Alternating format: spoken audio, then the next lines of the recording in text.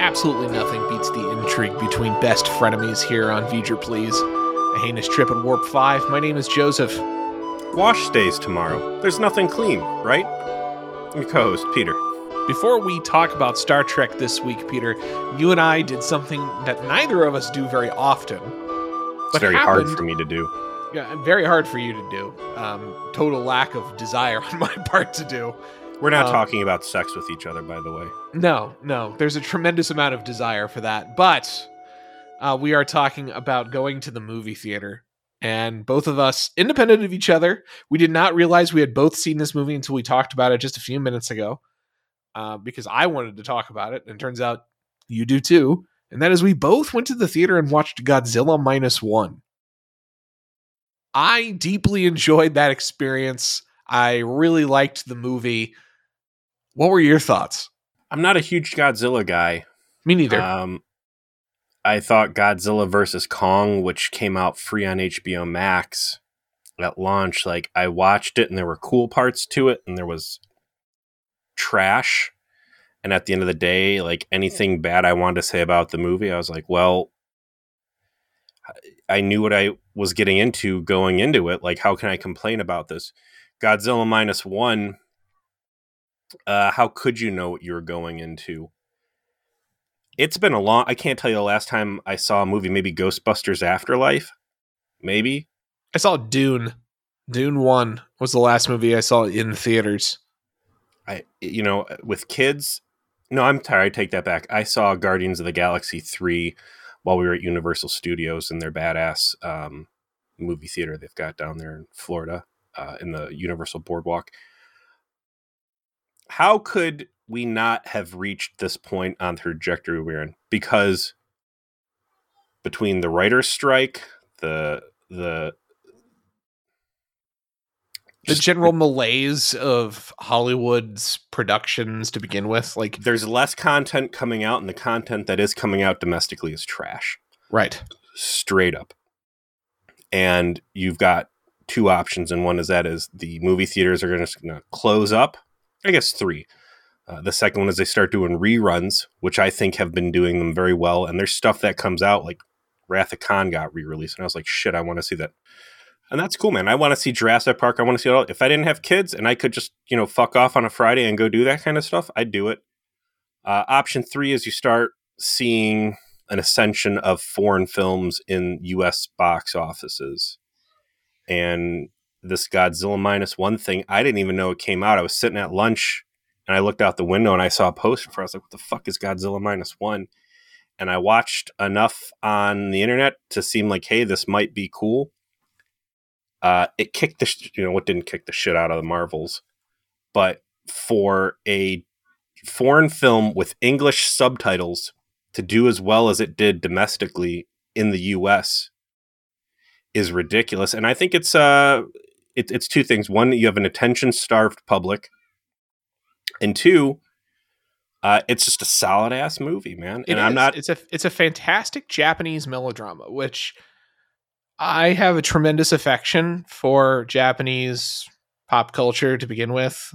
My wife and I, essentially, when we first met, we sort of like connected over our mutual like of that. We went to Japan for our honeymoon. Like, we're big Japanese stans in this house.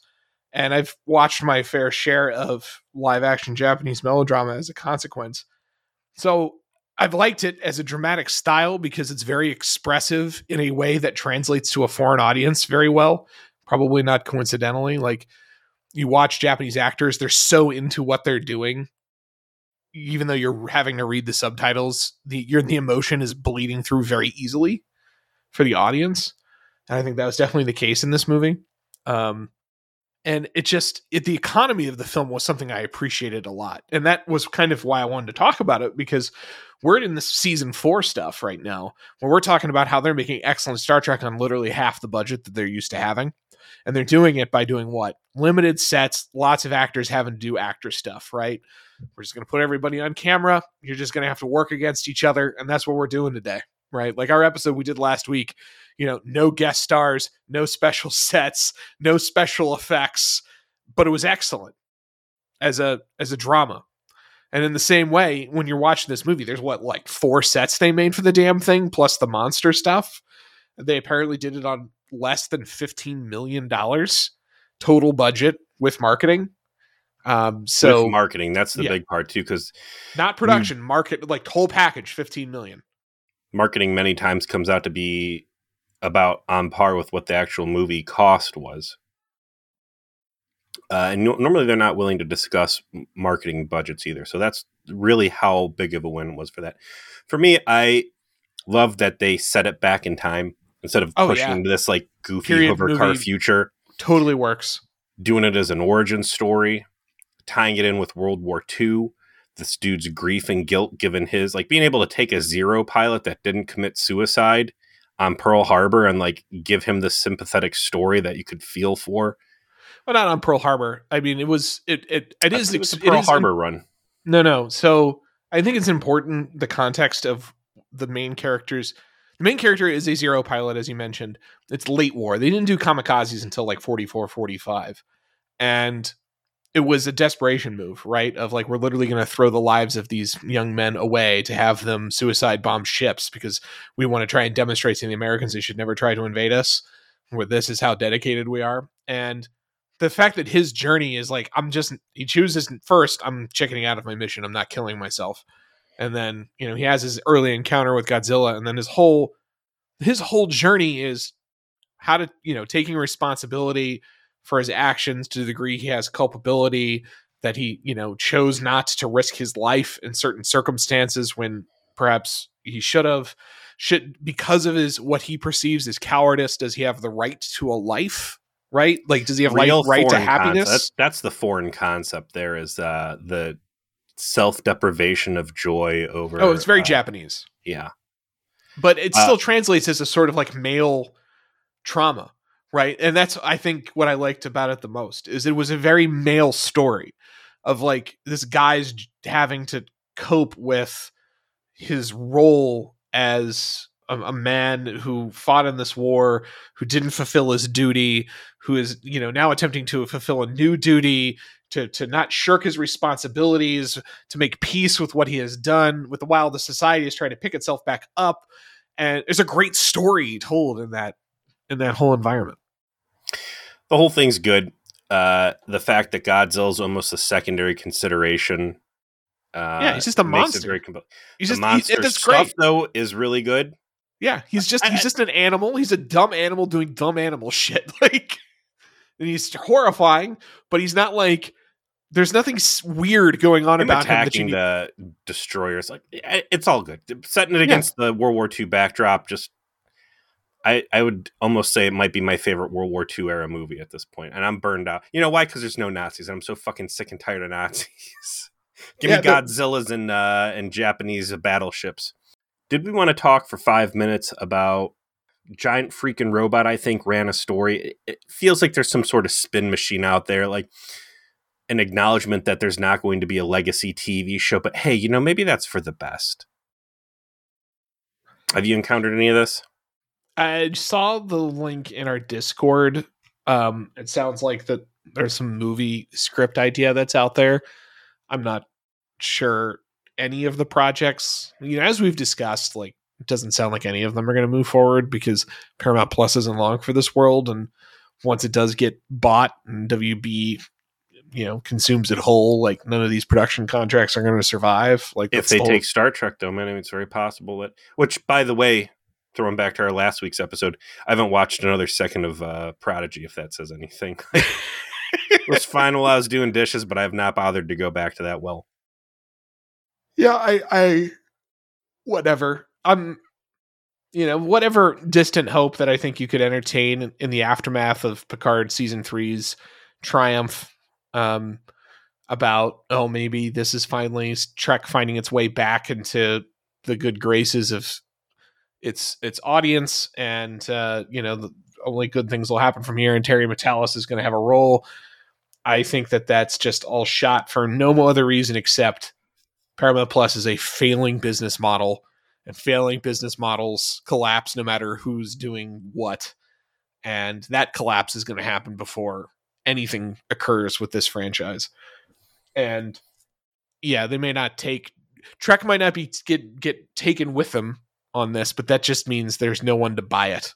There's no one to bankroll this shit, and that means it's over. So, yeah, I don't believe any of it at this point.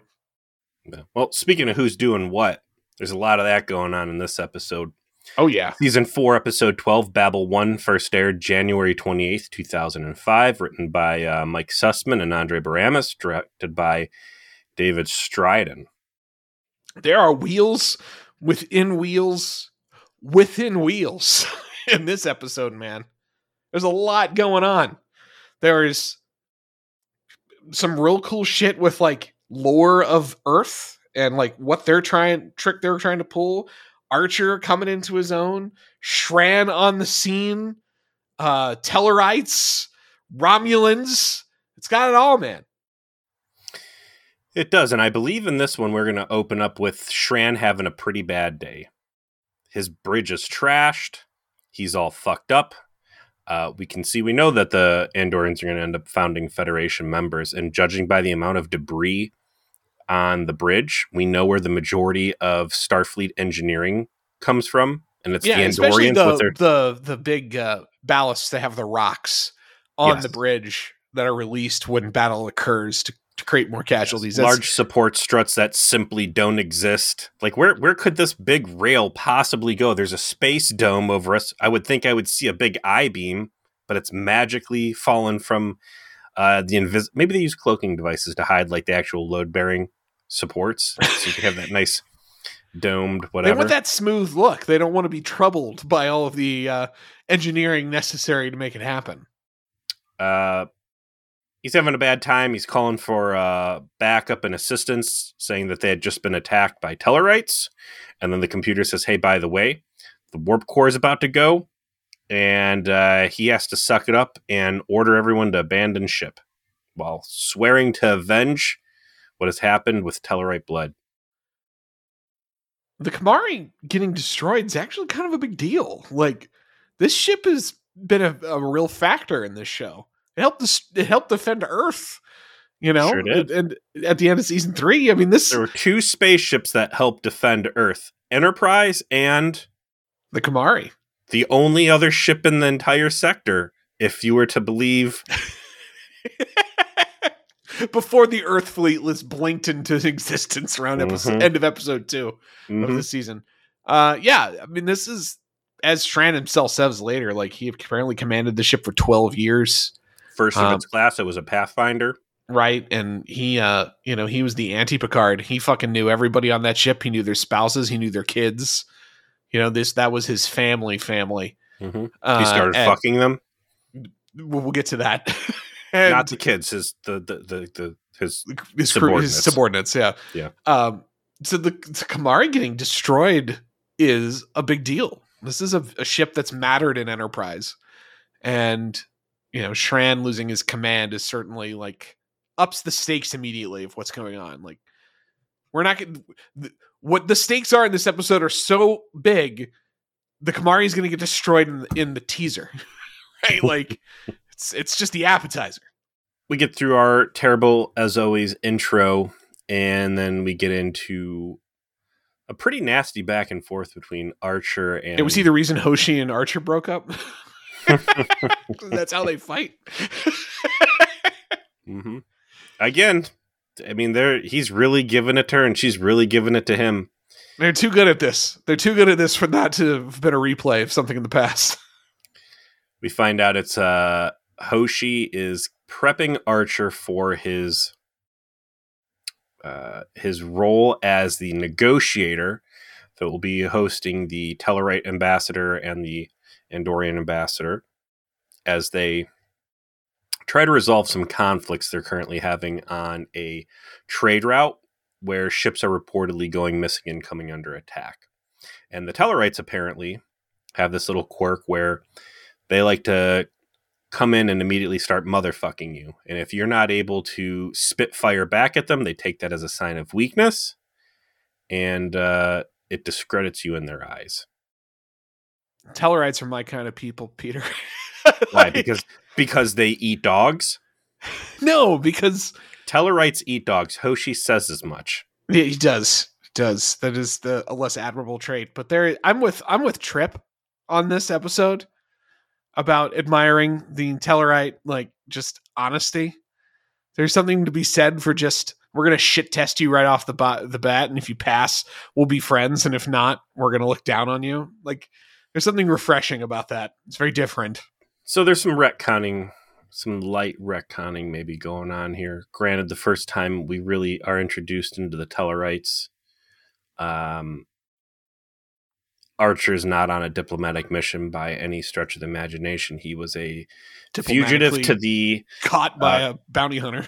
Yeah, Klingon government fugitive, and a Tellarite bounty hunter grabs him. So, yeah, they're not going to go through normal niceties of social protocols. The Tellarite... What were the experiences with the Tellarites in original series? There's a similar episode to this in the original series. In fact, I think it is actually called Babel, where there are ambassadors of all of the major species, Andorians and Tellarites among them, on Enterprise to be transported to a conference. And that's part of the reason why I think they went as far as even to mention Babel in the title and in the dialogue as the destination, to kind of demonstrate a continuity that this is a planet that's used for diplomatic negotiations for a long time. And, you know, it's the 60s, right? It was 60s Trek. Everything was just kind of new, and it's hard to tell, like, what the intentions were then, but this is pretty consistent with the tone, I would say.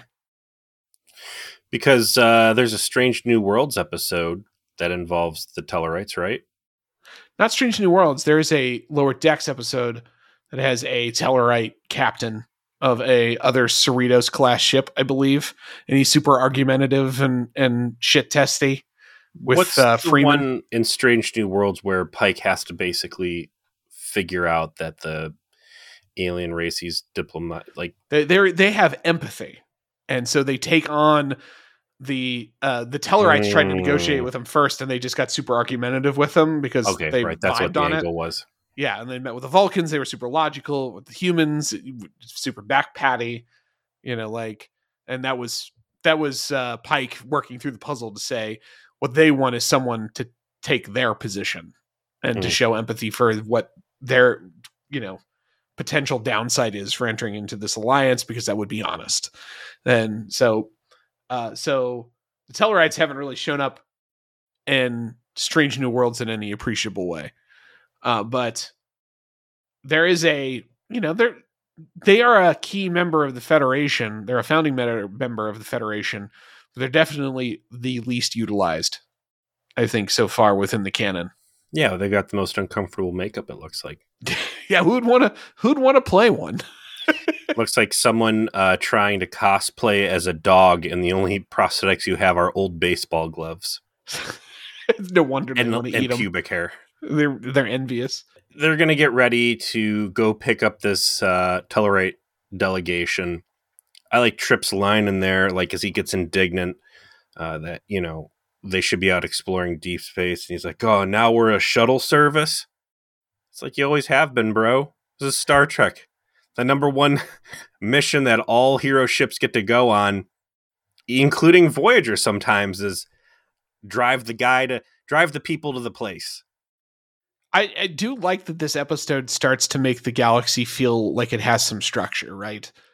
Because Enterprise, it's been a lot of go out and explore things and find things, and it's been nebulous. And this is your first turn. Especially after Delphic expands. Yeah. And this is your first turn towards a mission that Enterprise has specifically related to Earth attempting to mediate an intergalactic dispute that they don't actually have a role in, right? Like, they had a role in what happened on Vulcan. They were involved because they blew up their embassy, right? Like, they were forced to be involved. But in this case, as Archer, you know, reflects on later, like, Earth just decided that they could try and, like, be a player, right? Like, the Vulcans have taken themselves off the table a little bit. There's really nobody else to help these two figure out their differences. Why don't we take a shot at it? Because if we can, we're going to buy ourselves all kinds of credibility with both the Andorians and the Tellarites, and that's good for us. that's good for our ambitions.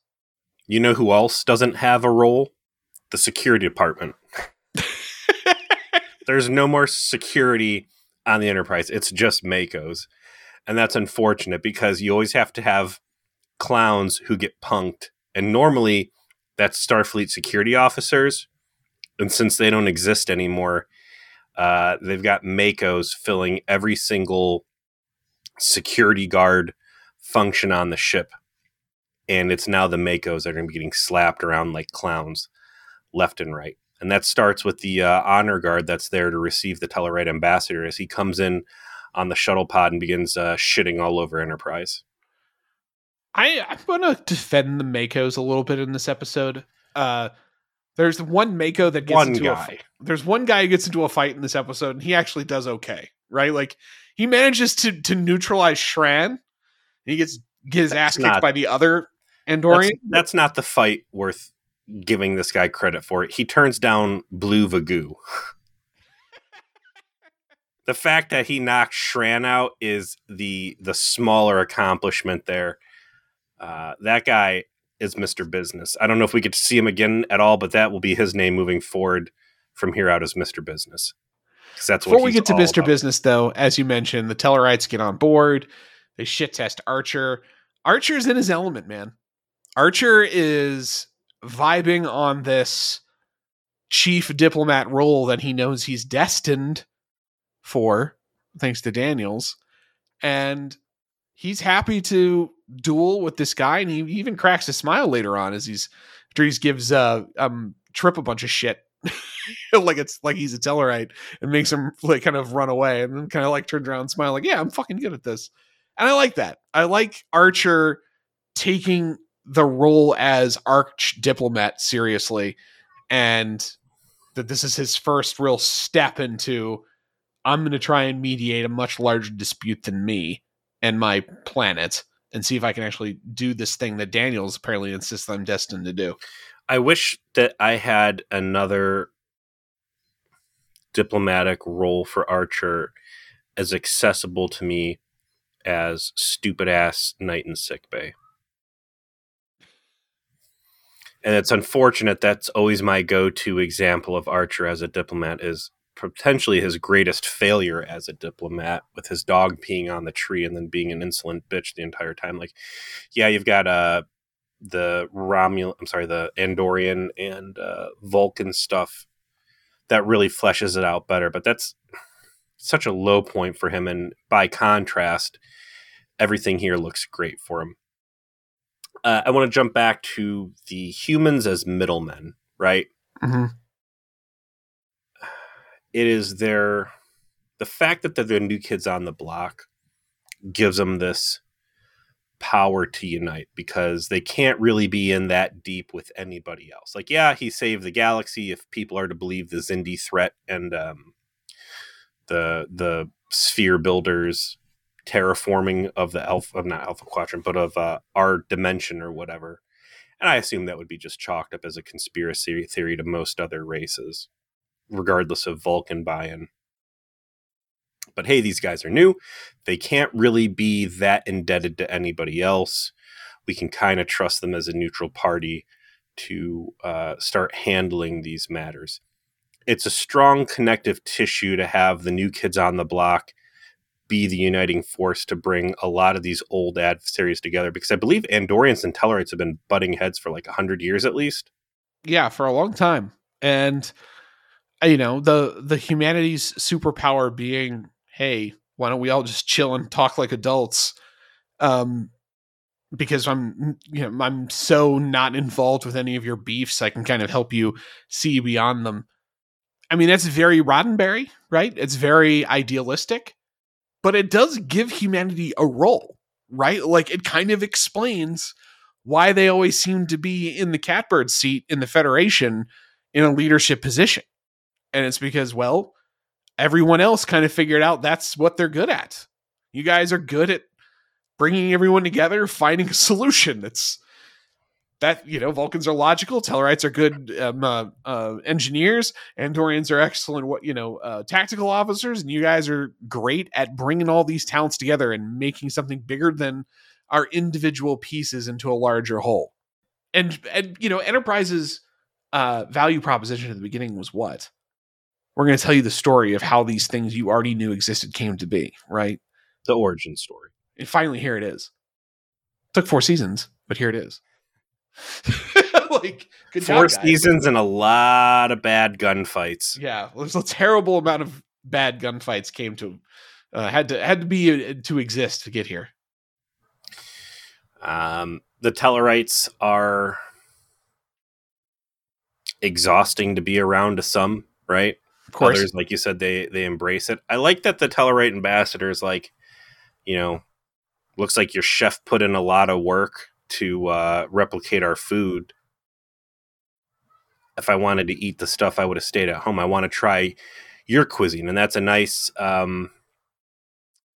again, further coloring the picture that these races want to be part of a federation. They want to be open to exploring new things. They want to grow beyond their what they currently know. I got to go back to this dog thing. Are there dogs on the Tellarite homeworld, or did somehow the Tellarites get their hands on Earth dogs and decide to eat them? I want to say it's the latter. That some trader came with Bilbo the Husky, and they're like, I want that.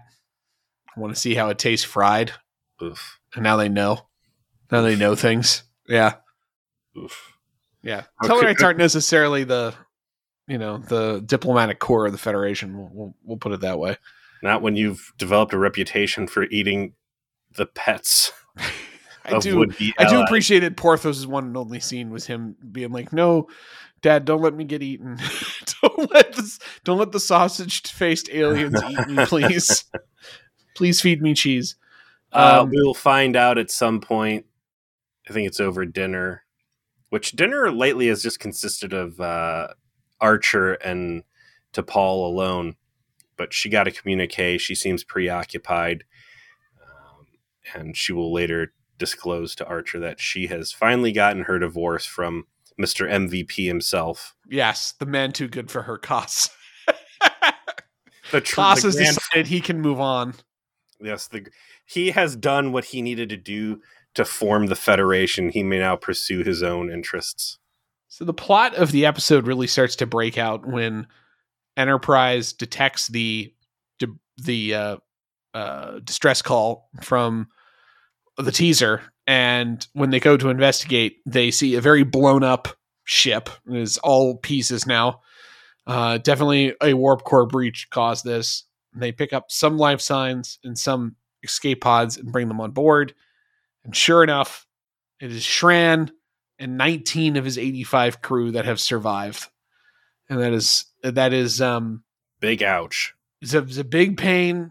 He's very happy that Talos survived his main squeeze from the last time we saw him, actually. Replacing Susie Plaxton, his treacherous previous XO. But Talos is a lovely replacement, right?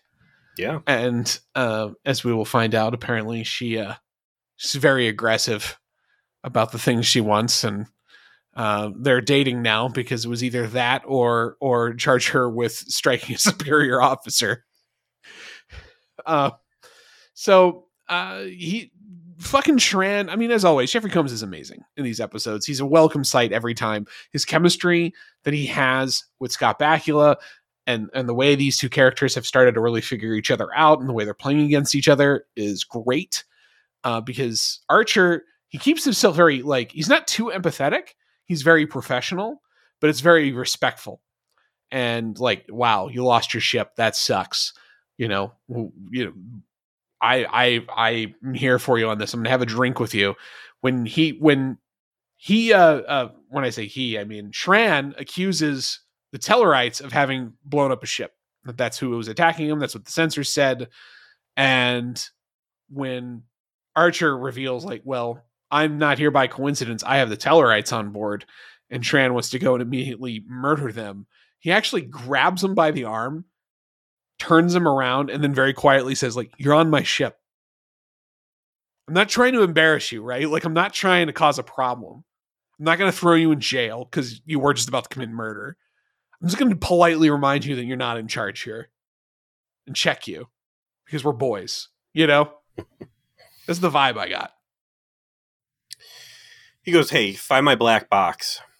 Don't just stop with the life pods here. Pull the sensor data. It's going to prove what happened. And I'm a little shaky on my timeline, at which point he makes a statement, but he says, I've never seen a Tellarite vessel move like that before. Intimating he says that right up front, yeah. That something is off about his encounter where he just got his ass handed to himself. There's a lot of cool stuff in this episode. The main thrust of the plot, extremely predictable. This is some real basic Star Trek storytelling where things are not as they seem. And this is going to be a situation where you have a third party with malicious intent masquerading to put two groups at odds with each other. They pull the sensor data. They see that it's a Tellarite vessel. Archer confronts the Tellarites about it. He's like, shoves it in his face. So it's like, you better explain this, because this is a Tellarite vessel blowing up this Andorian vessel that had the Andorian ambassador on board. So I want to say, not a good look for Archer in here. It's it's a noticeable step back. You've got the ambassador for a species that is attempting to make a peaceful progress. Something happening, seemingly that ambassador's government taking actions behind their back. And you'd think that Archer, who just went through all this bullshit with Ambassador Suval and the Vulcan conspiracy to go to war with Andoria, that he would have a little bit more understanding, like, dude, your government's fucking around behind your back. Maybe we can work together to find this peace thing after all. Like, he forgets all of those experience and goes right to, you motherfucker. You killed those people. This blood's on your hands. I wonder how much of that was I'm shit testing to see what they'll say and how much of it was genuine accusation, because that's not clear. Like, I got the vibe of he's pressing them because he wants information and this is how they're going to respond, is if I kind of shove it up their ass. Not so much that he was doing that because he's Archer and he's being too emotional. That is a tricky situation that Enterprise has created for itself. Yeah, by not being well written until now. Like, creating this inconsistency. The way to solve that would have been a scene with T'Pol or someone else where it's like, well, that looks like their sensor data. We need to confront them. I need them to respect me as I do it. So, Captain, maybe you should just go in there, spit and fire, and accuse them of everything under the sun. So they see that, you're respecting them as like part of the diplomatic process. The problem is that line blurs and it just feels like that moment, that scene, it feels like season 1, season 2, petulant bitch ass Archer. It's hardly worth crucifying the episode for. No, not at all. I think it fits, but like I can definitely understand a less charitable interpretation of the scene.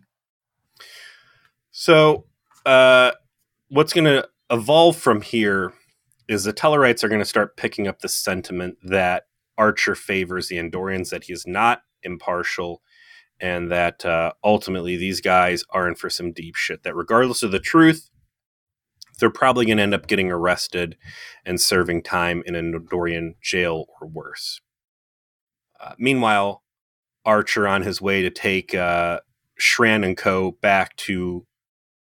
It's just Andoria, right? Correct. They notice something on their 6. There's a rapidly approaching Andorian vessel. So they try to contact it, won't respond. Shran's on the bridge. It starts attacking. Shran tries to contact them, won't respond. And it's definitely where you have your first, okay, something very fucky is happening here, because why is an Andorian vessel attacking an Earth vessel with Andorian soldiers on board? Is it because this is a pre-planned hit on the Telluride ambassador? Hard to know. Lots of pregnant thoughts in the air about what's going on. And Archer ultimately, because they're getting their ass kicked, convinces Shran to give, well, it's a Mandorian vessel. Can you give me whatever the sweet spot is to blow it up? Because every ship's got it. Every ship's got the blinking red weak point. Sure, man. We just went through this with the Zindi. Degra, who just so happened to be like the father of modern ship architecture or shield systems or whatever, was able to show Archer right where to punch to knock those reptilian vessels the fuck out. So tell us where the glowing weak point is on Andorian vessels, and let's get this thing disabled so we can actually talk. He provides it. Shran provides it to Reed. I'm sorry, the last time we did this was Soong and the Klingons. Oh, the Klingons, right? yeah. Yeah. And Reed executes on it, but apparently what Shran thought the shield generators were not that on the ship. Now he's confused, right? Like, that doesn't make any sense. I know the architecture of our ships. That's when you shot at this is what should have happened. And instead some other kind of power fluctuation occurred and, they broke off. That doesn't seem right. That's after Archer put a full spread of torpedoes up their ass. Very maneuverable. No, that we haven't seen the maneuverability yet. That was a warp fight that got them going there. So things are real fucky now. Archer's going to get the Tellurite and Shran in for a sit down. What the hell's going on here? Both the Telluride ambassador and Shran escalate their threats at each other, and this is all very well done on everyone's part, right? Like the conflict between the two of them seems very intractable. Their paranoid accusations against each other, while the viewer knows that they're incorrect, are grounded in enough reality that no one seems unreasonable in their beliefs. And of course it descends to let's choke each other out, right? And Archer's got to step in and try and mediate what's going on here and point out, like, we've got a bigger problem where your biases about what's going on may not be helpful, right? Because again, this is why humanity got involved. Archer is seeing this much more objectively to say, okay, we got attacked by something that looks like an Andorian vessel, and an Andorian vessel was attacked by something that looks like a Telluride vessel. It seems to be neither, right? But what is it? And that is the new mystery that needs to be investigated. Before they really get rolling on that investigation, somewhere in here, Archer has his moment of doubt where I think it's to Paul he's talking to. Yeah, it's at that dinner scene that you mentioned earlier. It's in the same scene she gets her divorce call from Koss. What are we doing here?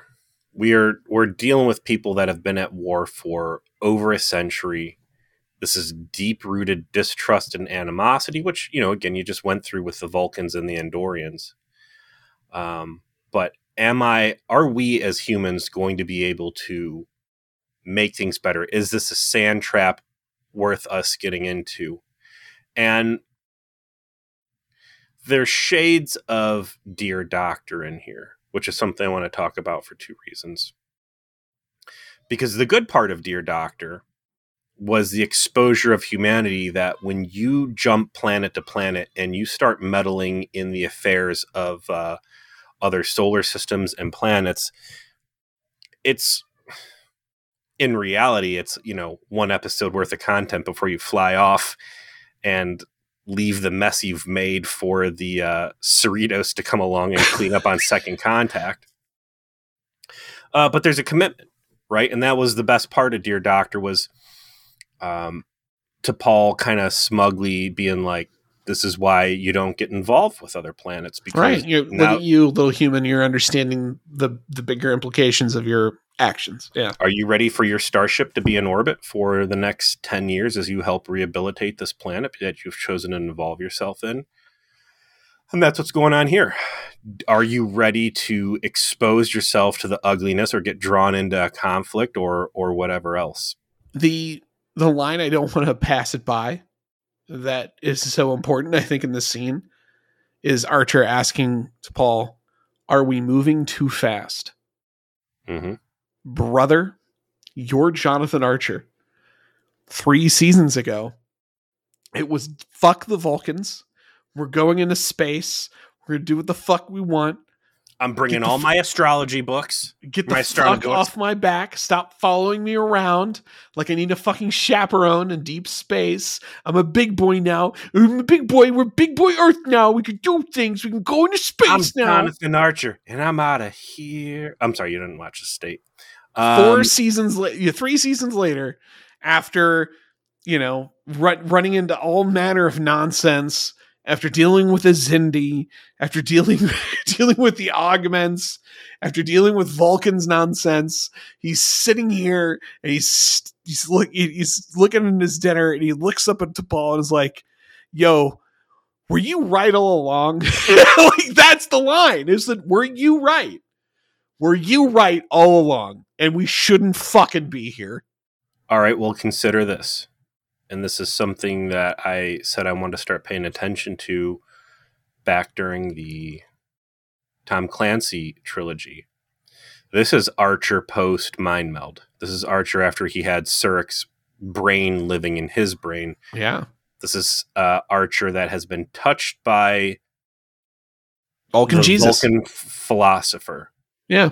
So in that end, I can see him having this introspection to say, wait, maybe we are moving too fast here. Let me reassess what's going on. This is also the first time where Archer has been put into a situation that he seemed eager to get involved in, right? A lot of times he was stuck in a bad situation that just got dropped in his lap. This is him going out of his way to like, yeah, I will captain the mission to run a diplomatic thing between these guys. Also, since we mentioned Dear Doctor, there was a shout out on, I think that, was it Discord or was it Facebook? Anyways, it was on Discord. It was Observer Effect to Dear Doctor. Phlox specifically, and I think that was a missed conversation opportunity we had there, where Phlox, who has done some real dirty shit as a doctor and deciding not to involve himself in the suffering of others, specifically Dear Doctor, having the tables turned and now watching his own crew suffer while other third-party observers are content to sit back and watch them die. I think like there is a very clear difference in that one could be seen as a natural process of the evolution of the planet because of the existence of the two species, and one having essentially a genetic flaw that's causing them to fall into obsolescence. And the observer effect issue was like a known extraterrestrial disease foisted upon a planet that's a hazard, that's not natural, that would just kill any carbon-based life that goes near it. Like, I totally respect what was mentioned in Discord to say, like, boy, this seems like an inconsistency. I do not actually see it as one, to be honest. It is so vastly different a circumstance that even though I think we have talked Dear Doctor to death and we have retired our concerns about it because otherwise it kind of gets old, I don't think they necessarily even apply. They're different circumstances. They're both, I will say, evil actions.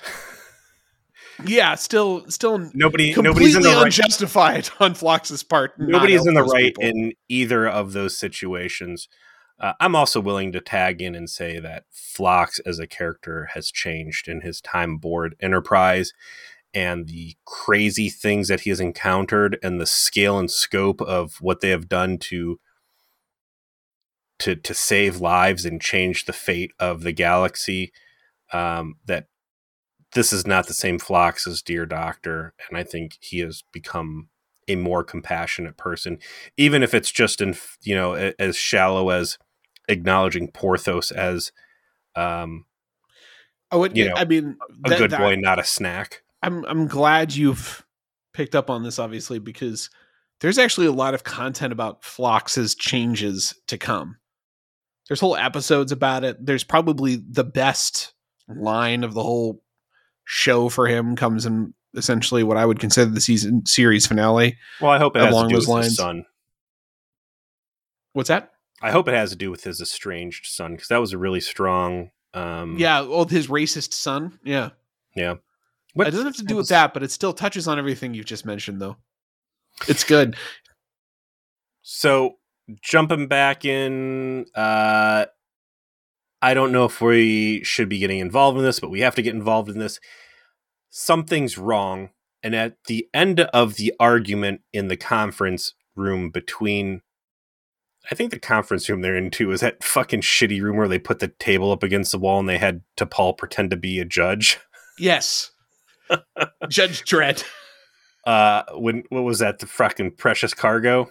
That piece of trash. By the end of it, Shran offers the suggestion. And you could tell like he was really not, he didn't want to say it. He knew it was a long shot, but it's possible that ship that attacked us wasn't actually Andorian. There was a power signature that wasn't right. Well, the power signature wasn't right. And also the weak point, the Achilles heel we should have been able to hammer that thing with, was not there. Something seems a little off. And they're going to investigate it deeper. And what will eventually happen is T'Pol and Trip are going to come to Archer and say, listen, here's the ship that attacked us. Here's the telemetry that Shran was able to lift before his ship got blown up. Different ships, same power signature. Whatever could be going on here. Well, the episode tells you halfway through. It's the Romulans. Like, you think they're going to wait until the end of the episode to reveal that. No, sir. Halfway through, cut to a room. In this room, there's a guy jacked into something like he's Johnny Mnemonic. And who should be around whoever this guy is? Two dudes in toaster outfits that are very familiar looking. Yes, all of this is the fucking Romulans' fault. Hold on. Oh, wait, no, sorry. Wrong sound effect. It's all the Romulans' fault. There they are. Not just any Romulans. Brian Thompson. That big dude with the face. And I don't know how to describe Brian Thompson's face, but the facial structure on Brian Thompson bleeds through every prosthetic you could possibly put on this guy. His fucking chin, man. His chin is undefeatable. Cheekbones. This is the guy that was the alien bounty hunter in X-Files. This is the guy that's the Klingon that tells Riker that Gach is best served alive. This is one of the street punks in the beginning of The Terminator. This is the guy specifically that Arnold Schwarzenegger impales with his fist after he refuses to give him clothing. Even when this guy plays a Jem'Hadar, which is a makeup job that is extremely thick, that chin is still undefeatable. This might be the most masculine Romulan I think I've ever seen. Dude, it's just a muscle mass. Usually Romulans look a little thinner, a little more spindly, treacherous, spindly, yeah, wiry. This guy... I'm sorry. How could I leave him out while we're over here observing his potent frame? This is Eddie Fiore, Brujah Primogen from Kindred the Embraced. How dare we forget his most seminal role? It's hard to, you know what? I'm going to sidetrack a second. It is hard to fathom that show exists. Can I tell you something? Yeah. I've never watched it. Like, and I'm almost tempted. Like, how many seasons of it was there? One? Just one. How many episodes? Like 26 or is it like 13? 13. Is that something we needed to fucking moonlight through before we do? Like, you know what? That might be interesting. It might be interesting to go back over it just to see, like, how it's received now. It's definitely, it is so 90210. It was Vampire such 90210. and I love Vampire the Masquerade. Yeah, I I mean, love Vampire the Masquerade. I love 90s Vampire the Masquerade, and it was such a disgusting proposition. Like, just reading what that shit was about, I was like, I will never watch this fucking thing. As much as I love this game, I have zero desire to watch this show. That might be something we're going to have to, maybe it's Patreon, I don't know. I wonder how many podcasts out there have reviewed Kindred the Embrace, but probably none. And to be honest, that is something we're extremely well suited to do. And I would wager a lot of our audience would enjoy us. We might have to release going that under super deep on why we know what we know about it. Like, because that's a hidden lore to them. Like, there are people who have been listening to our voices for 5 years who don't know the lore. They don't know the things we know. The charmed life. We might have to broadcast that out as an hour of power production, though.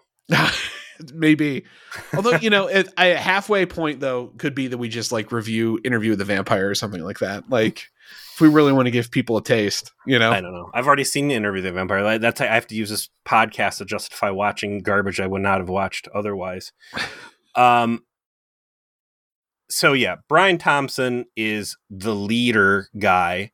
They're in this cramped little bridge, and there is a guy with a souped-up Quest 15, MetaQuest Oculus 15 on, with all sorts of RGB LEDs, and he's got the fucking, like, this dude is a cyberjacked, and this dude is playing the best game of Beat Saber you've ever seen.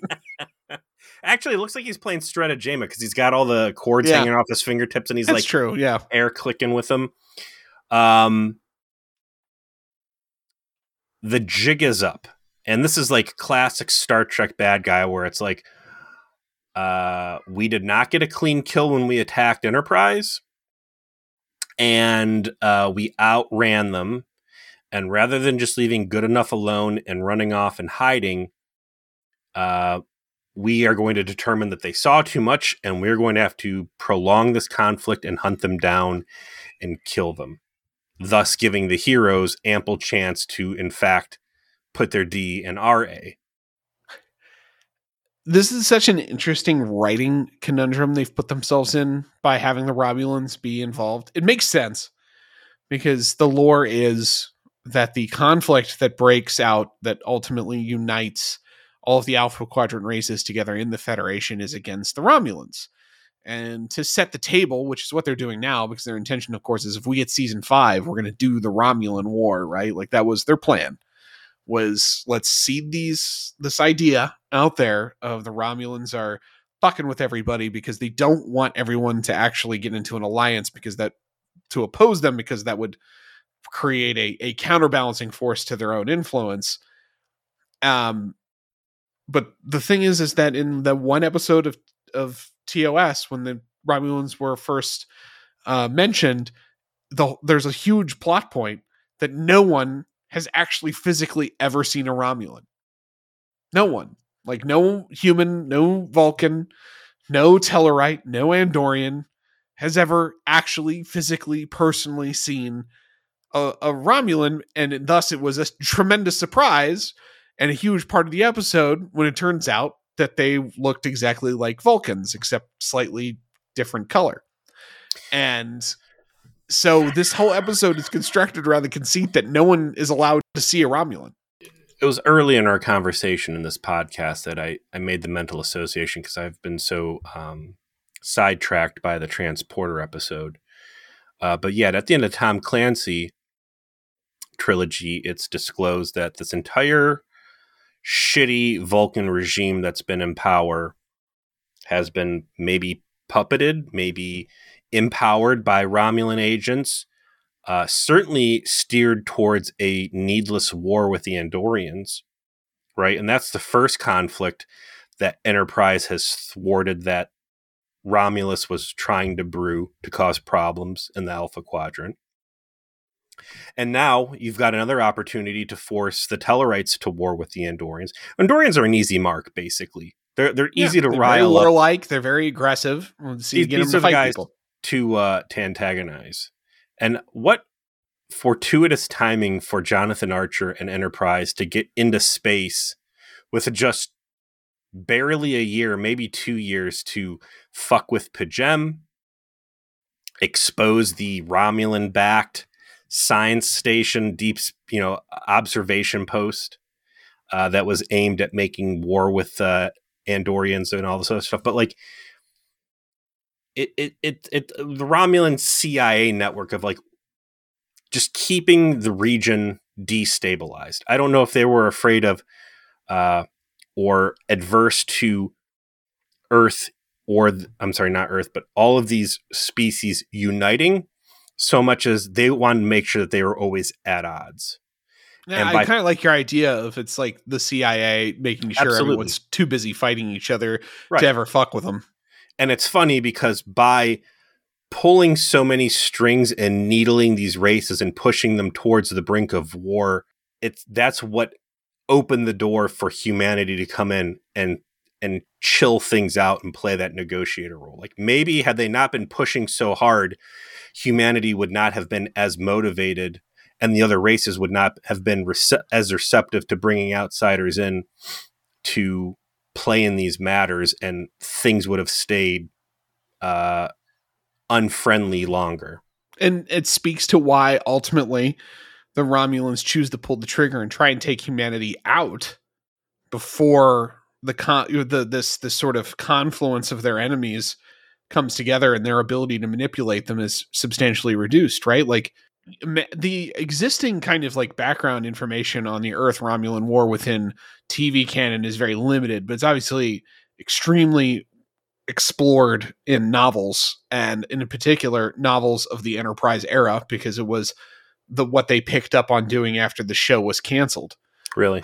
Was due like, okay, well, if we knew season 5 was going to be the Earth Romulan War, and the writers essentially wrote those novels, right? Like it kind of completed the story that they intended to tell. So much so that when we see the NX-01 in the Fleet Museum in Picard season 3, it is arranged in the way that it was supposed to be in season 5 of Enterprise, with a whole star drive section. Really? Yeah. So the idea was in season 5, it was going to get a huge refit. It was going to have it was going to have like Andorian technology. It was going to have shields and all this other stuff, and be vastly improved. And then the Earth Romulan War was going to break out, and there was a whole process by which Earth ultimately calls everyone together to say, like, this isn't just our problem, it's all of our problem. These are the people that have been trying to keep us at each other's throats for the last century. Like, all of our problems are connected to them. We have to unite because that's the only way we can assure our future. That's, it's a great story, right? And it gives you the birth of the Federation that you've been looking for. And like you said, like them being these CIA agents who are trying to keep everyone at each other's throats using their drones. Spoiler. Like, it makes a lot of sense, right? Like, they're out here drone striking weddings, trying to make sure that shit doesn't bother the homeland. And it turns out that they've accidentally caused everyone to start to like figure their shit out. So Enterprise picks up on the signature for this attacking vessel. They fly over. They see a really cool looking ship that does not look Romulan at all from the outside. It looks very look Kazon-ish a little bit. High-tech Kazon ship. No, it wouldn't be Kazon. What were they called? The Travelers? Trevars? Who made the ships that Kazon stole? Oh, yeah. No, I know what you mean. Their ships, yes. Sure. They notice that there's a lot of antennas on the front of this, which they'll later attribute to the cloaking device being able to mimic other ships in appearance. We'll find out that that's just long-range antennas, so they can VR pilot this thing around. But they go up to it, and they're like, oh, hey, well, this matches the energy signature. Let's go check it out. Rather than take a shuttlecraft over. And I was very aware of that, too. They choose to just beam onto this thing. After hailing it, no response, this and that. It gave me vibes from the Spider Skull, the Spider People episode. Isn't that like the second episode? Yeah, what the fuck was that called? I forget what it's called. But they come across a derelict vessel and like, fly over there, extend the tube. We're going to C4 the door open. Oh, wait, no, there's a door. Now it's like, hey, it's season 4. We're cool with the transporter. Like, oh, look at them. They're grown. No, in reality, it's so they could strand them there easily. They go over with 2 Makos. There's no pressure, right? There's no atmosphere. They don't have the chance to stupidly take their helmets off and get like alien goo in their eyes and become sympathetic or other weird space maladies. They're peeking around.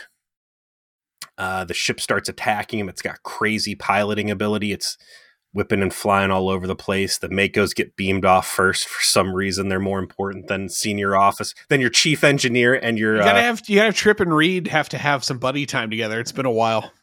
Them alone on a ship. It's Shuttle Pod 1 talking about right. To Paul's ass again. Like they even reference it. These goddamn EV suits that just. They might as well be made out of Legos, man. You look at these things and they just fall apart. Hoses popping, air going out everywhere. Digging through. They'll later...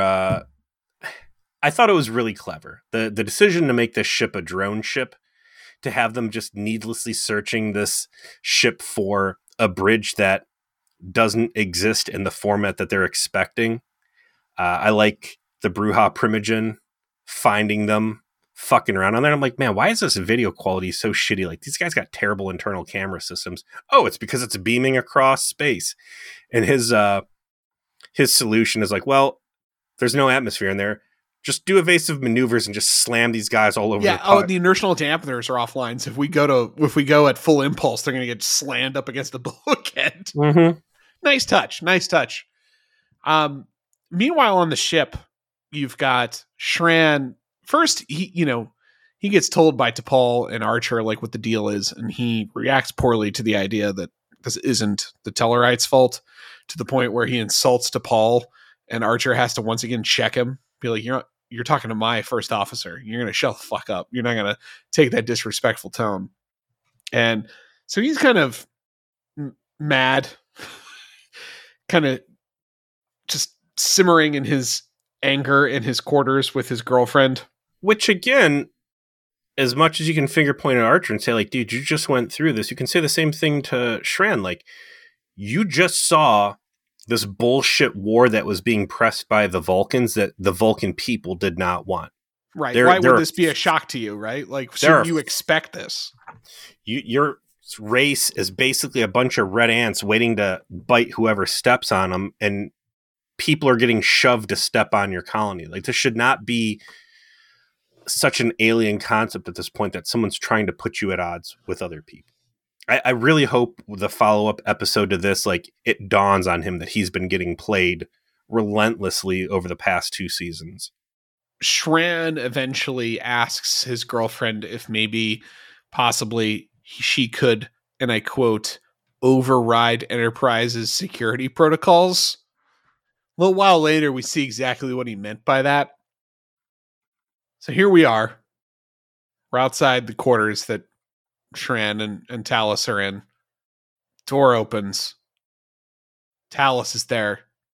Apparently she raided like Hoshi's closet of, completely inappropriate clothing to wear on a starship. I thought that was maybe somehow obtained from Perseus. Possibly.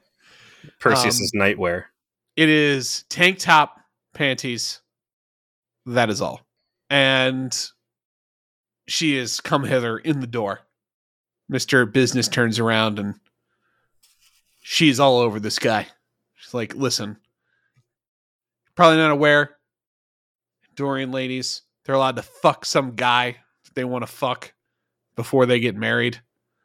I've never fucked a human before. Will you oblige me? Mr. Businesses.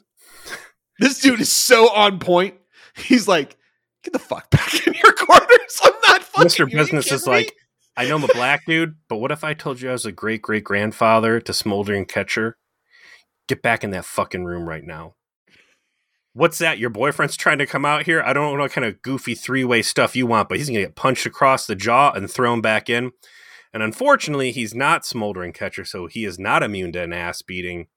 And she lays him out on the floor with some karate kicks. I mean, he squares up, right? Like, first he's just like, he dragon punches like Shranch starts to come out of the room and it's like a split second. He's like, no, poosh, right? Like you're fucking done. You're done out of this fight. It's me and this bitch right here. And he squares up. I'm like, let's go. Let's do this. And he just gets his ass kicked. Yeah, he's like second generation Mako. He's not part of that OG unit. Otherwise, he'd know to get the Tonfa out and stun her ass. But she lays him out. All the Andorians get out. They get armed. They're running and gunning through the halls. They bust into the Tellarite ambassador's room. And he's like, I'm fresh off of torturing my good friend Suval for information that was redundant. I'm going to do the same thing to you. Not a lot of personal growth out of Shran. Shran. He's still just really wanting to go and torture people. Yeah, he goes back to the old ways real quick. Gets out there, gets them all at gunpoint. Archer comes running in, gets some nice shots. He's had plenty of opportunities to have gunfights in his own hallways, courtesy of the Xindi raiding parties. Yeah, no, and this is where I'm saying, like, him and the fucking Makos, they run hot dick all over the Andorians. Like they are moving at a pace. They are checking corners. They're zapping them down. Like these guys are not amateurs anymore. Yeah, I'd still think if these were season 3 Makos, this would have all gone very differently from the very beginning. Oh, if Major Hayes was there. That's what I'm gonna chalk it up to. We don't have Major Hayes and the negative influence of Reed. He's tainted their professionalism. Gets in, hey, let me de-escalate the situation. I think we've got a third party masquerading as... See, masquerading? Yeah, we brought it all together. Yeah, T'Pol is figured out at this point because of the power signature matching the minefield that they ran into. Great continuity. Right. Yes. That this is possibly the Romulans that are involved here because there's no other evidence to point to anyone else. They de-escalate everything in the room during their Mexican standoff, and then one of the Andorian ambassadors, fucking no-name lackeys, Tellarites, grabs the pistol out of T'Pol's hand, turns around, and shoots Shran's girlfriend for some reason. No, it pulls the pistol out of Shran's girlfriend's hand because it's a Mako pistol. Whatever. This dude needlessly reignites a fight to the point where I have to wonder... were the Romulans directly dealing with certain Tellarites and certain Andorians the same way that they were dealing with the what was his name? Vestel? The Romulan, the Vulcan High Command. The president of Vulcan. Yeah. The Richard Nixon of Vulcan. I'm assuming that Vulcans have... their CIA operatives have co-opted spies and agents in all of these other races, and maybe this dude knows, hey, we need to go to war if I'm going to get free medical care for my kid who's sick or whatever the CIA is bribing him with. And that's why he decides to shoot not Susie Plaxton. Lucky for him, though, he just wings her on the shoulder. It's but a flesh wound, and Shran's pretty quick to just ignore that guy's existence instead of slitting his throat or other Imperial Guard stuff. He's worried about his woman. I get it. Sure. Whatever. That guy can wait. My lady needs me. And then the last reveal of the episode is, Trip and Reed get to the bridge of the ship they're on. There's no one on it. Sure enough, it's remote controlled directly from Romulus as we get a pan out shot from the room they're in and some palatial estate within the city. I will note that not Susie Plaxton fought the Mako in her bra and panties, knocked him out, and before they began their armed mutiny or whatever, she took the time to go put all of her clothes back on. It's a professional. I only pull the honeypot when absolutely necessary. Otherwise, it's straight business. Yeah. Mm-hmm. Just speed runs that whole leather outfit back on. It's good. Good episode. Again, there's a lot of paint by numbers going on here. The fact that this ship is a probe, an unmanned probe, or drone, I guess I should say, was a neat plot twist for me. I figured it was just so, hey, Trip and Reed are stuck in a situation where they're going to run out of air eventually. Lucky for them, again, that the hose connectors on their suits match the hose or the O2 ports on the... Apparently there's universal ports in starship industry standards. Yeah. This is something we've talked about before. I believe it actually came up back in the Mine episode too. Everybody uses the same 3/4 inch How air nice. tubing. How convenient. International Space Home Depot supplies everybody. You making the comment though that there is a rules call in play that nobody can ever see a Romulan. Correct.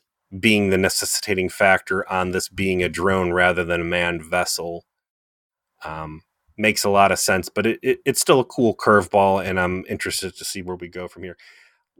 You know which way that the plot's going to resolve here. I'm more interested as we move forward on, again, is Shran going to realize that they've been getting played, and really people start to see like the Charlie, God, what's his name? Oh, the Pepe Silva. Pepe Silva. Yeah. Maybe we need a meme of like Shran looking and everything. All of the attacks on Andoria are all the Romulans.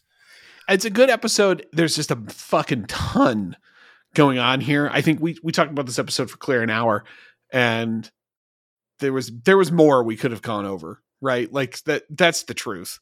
We could have made this 2 episodes. I think we're smart not to, just because there's just going to be even more next episode. And if we learned anything from breaking up all of those Augments episodes, is that we'll be doing the season forever if we keep that up. But yeah, like it's just so dense, and it's good dense. It's everything is great. These scenes are great. The acting is great. Jeffrey Combs is excellent. The guy who plays the fucking Tellarite ambassador is good too. Like, I have no complaints about any performances here. Brian Thompson's cheekbones are on point, even with Absolutely. that Romulan wig.